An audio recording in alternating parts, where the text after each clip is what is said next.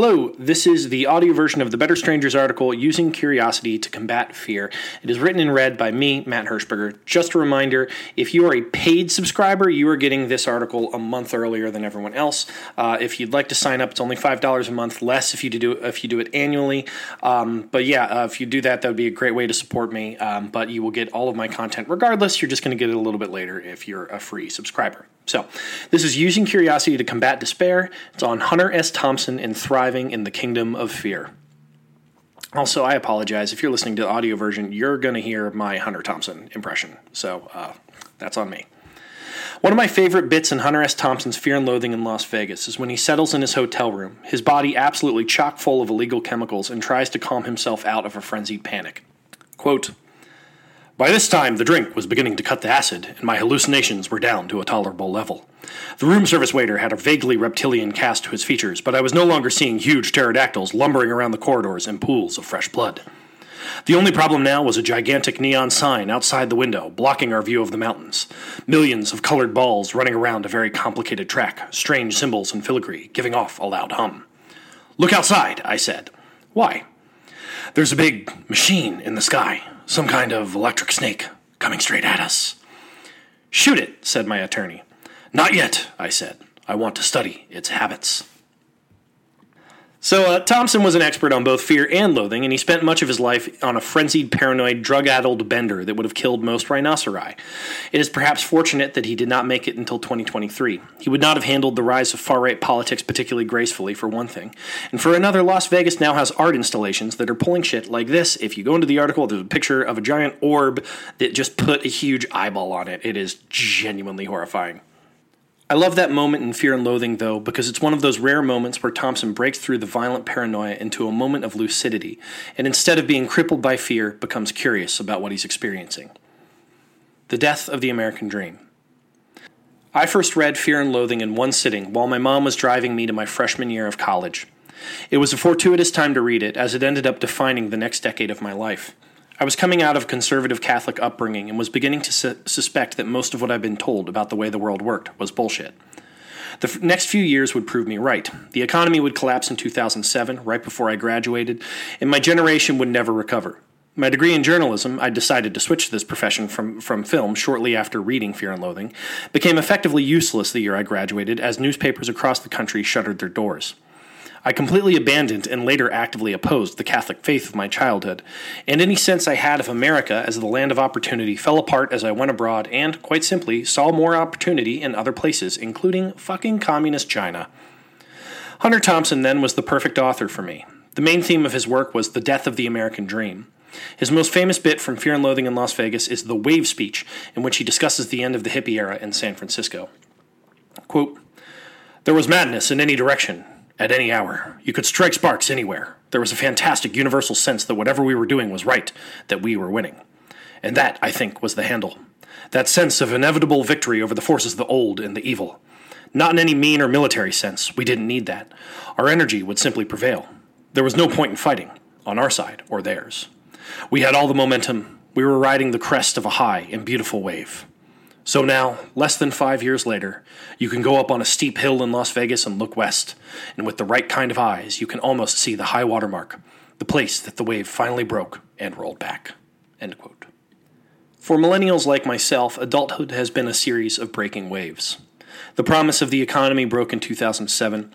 The promise of a better political future broke in 2016 with the election of a literal fascist, and the promise of a livable planet for our kids seems to be breaking now as we choke on the very air we breathe. All of this despair is overwhelming, and it is no surprise that many of us are struggling with depression and anxiety. Thompson himself is maybe not the model for how to deal with disappointed hopes. The man's writing severely dropped off in the late 70s as his drug use became even more excessive, and his career more or less bumped along until his death by suicide in 2005. Footnote. His career had one major resurgence when, in 1994, he wrote the perfect eulogy for Richard Nixon that absolutely shit on the dead president's grave. Here's just one quote from it. "The record will show that I kicked him repeatedly long before he went down. I beat him like a mad dog with mange every time I got the chance, and I am proud of it. He was scum." End footnote. But as an 18-year-old, his attitude was particularly admirable to me. He looked his fears dead in the eyes, and then he documented them for us as they ate him alive. The antidote to fear. For a long time, I thought that fear was a fundamental element of my personality. Growing up, my family was obsessed with the pseudoscientific Enneagram personality typing system. The system, if you've never heard of it, is similar to Myers-Briggs, also considered pseudoscience by modern personality experts, in that it divides all people up into discrete personality types. Footnote. For those who are fans of these personality typing systems, don't feel too bad. For a while, scientists believed personality was more static than it was, so these systems had some patina of legitimacy. We know now that personality exists instead on a series of spectrums, and that if you move around on those spectrums through the course of your life. If you want to take a legitimate personality test, try out the Big Five. Note that legitimate systems don't require you to pay a bunch of money to take their tests. Also, to not shit completely on everyone's parade, Myers-Briggs and the Enneagram do actually help a lot of people.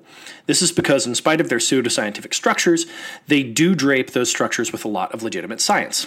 The Enneagram in particular is popular among evangelicals, people who left behind fundamentalist churches.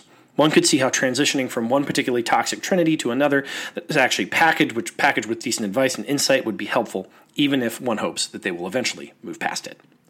End footnote. The Enneagram was developed by Jesuits and Christian mystics who were attempting to explain human personalities in terms of which of the 7 deadly sins the person was more disposed to. They found this didn't neatly describe all personality types, so they added 2 more sins, fear and deceit, though neither are canonical deadly sins, on for good measure, rounding us out to a neat 9. Having 9 also allowed them to divide the types into 3 groups of 3, and we all know that the Catholics love a good trinity. My type, the 6, was defined by the sin of fear, and so, for much of my early life, I believed that this was an irrevocable part of my personality, something that I would never be able to truly overcome. The so-called virtue of the 6 type is bravery. But I never felt particularly brave, so I imagined myself more or less screwed when it came to transcending my personality type. It is perhaps understandable that I became so smitten with Hunter S. Thompson, a man who embraced his fear and also his loathing for good measure. For whatever reason, it took me a lot longer to dismantle my belief in the Enneagram than it did to dismantle my family's conservative politics or Catholic faith, but once I did, I began to think of fear differently. First, fear is not a personality trait. Neither is anxiety. Fear is a natural response to real or perceived threats, and your body is correct to use it in certain situations. Anxiety is just fear directed at future events. Anxiety can be legitimate, something bad is coming and you can't stop it, or speculative, something bad might happen and you can't stop it, but it's more likely to be part of a trauma response than just some innate part of who you are. Second, I am convinced that the opposite of fear is not bravery. Frank Herbert's Dune regularly employs the phrase, fear is the mind killer. And if we believe that's true, then what could we truly say awakens and animates the mind? Is it facing those fears head on, or is it slipping to the side and trying to view the fear from a different angle? The benefits of curiosity. One of the core components of anxiety is a sense of lacking control around the outcome of future events. I would argue that given our species' current trajectory, anxiety is a rational thing to feel because there are many ways in which our future feels outside of our control. When we try to take that future into our own hands by, say, putting pressure on our leaders usually just tell us that it's not possible. Given that it's an age of disempowerment, it's not a surprise to find that it's also an age of anxiety. So how exactly is one to be brave in this context? Climate change may be raising the oceans and filling our skies with smoke, but I'll face it head on. Great, good luck with that. Good luck breathing beneath the waves or with the sky that's on fire. That isn't to say that bravery is unimportant, it's just to say that in the process of facing our fears, it's maybe 10 or 15 steps down the line. If you want to put life back into your own control, first you need knowledge, and to get knowledge, you need curiosity. For example, it is not inherently brave to learn how to grow your own food. You just need to be willing to go out in your garden and, quite literally, muck around. You need to experiment with how certain plants grow and get a sense of what keeps them healthy and what kills them. People who get frustrated and give up when a plant dies never become gardeners, but people who are curious and are willing to learn from their mistakes will. And this is no small thing. If we wish to build more sustainable economies, we must begin to get as much of our food from close to home as possible.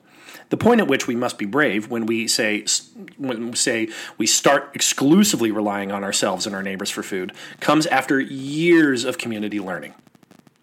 Likewise, if we wish to build stronger, healthier, or more equitable communities, the bulk of the work isn't going to consist of iconically standing in front of a tank.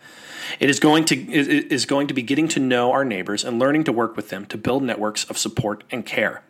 To do this, you need to be curious about their needs, curious about their histories, curious about how you can bring your different skills together to build something new. It is a curious aspect of our society that we exalt the brave, the people who run into burning buildings to save kittens. We give the brave the keys to the city. But it was not the brave who developed flame-retardant chemicals or insulated wiring. It was the curious. The curious undoubtedly saved infinitely more kittens in nearly every city on Earth, but they will never get the keys to the city for the catastrophes they prevented simply because we'll never know what would have happened if they hadn't made their discoveries. So by all means, if you can steel yourself to go out and slay the giant electric snake coming right at us in the sky, we'd all very much appreciate it. If you can't, please, just study its habits.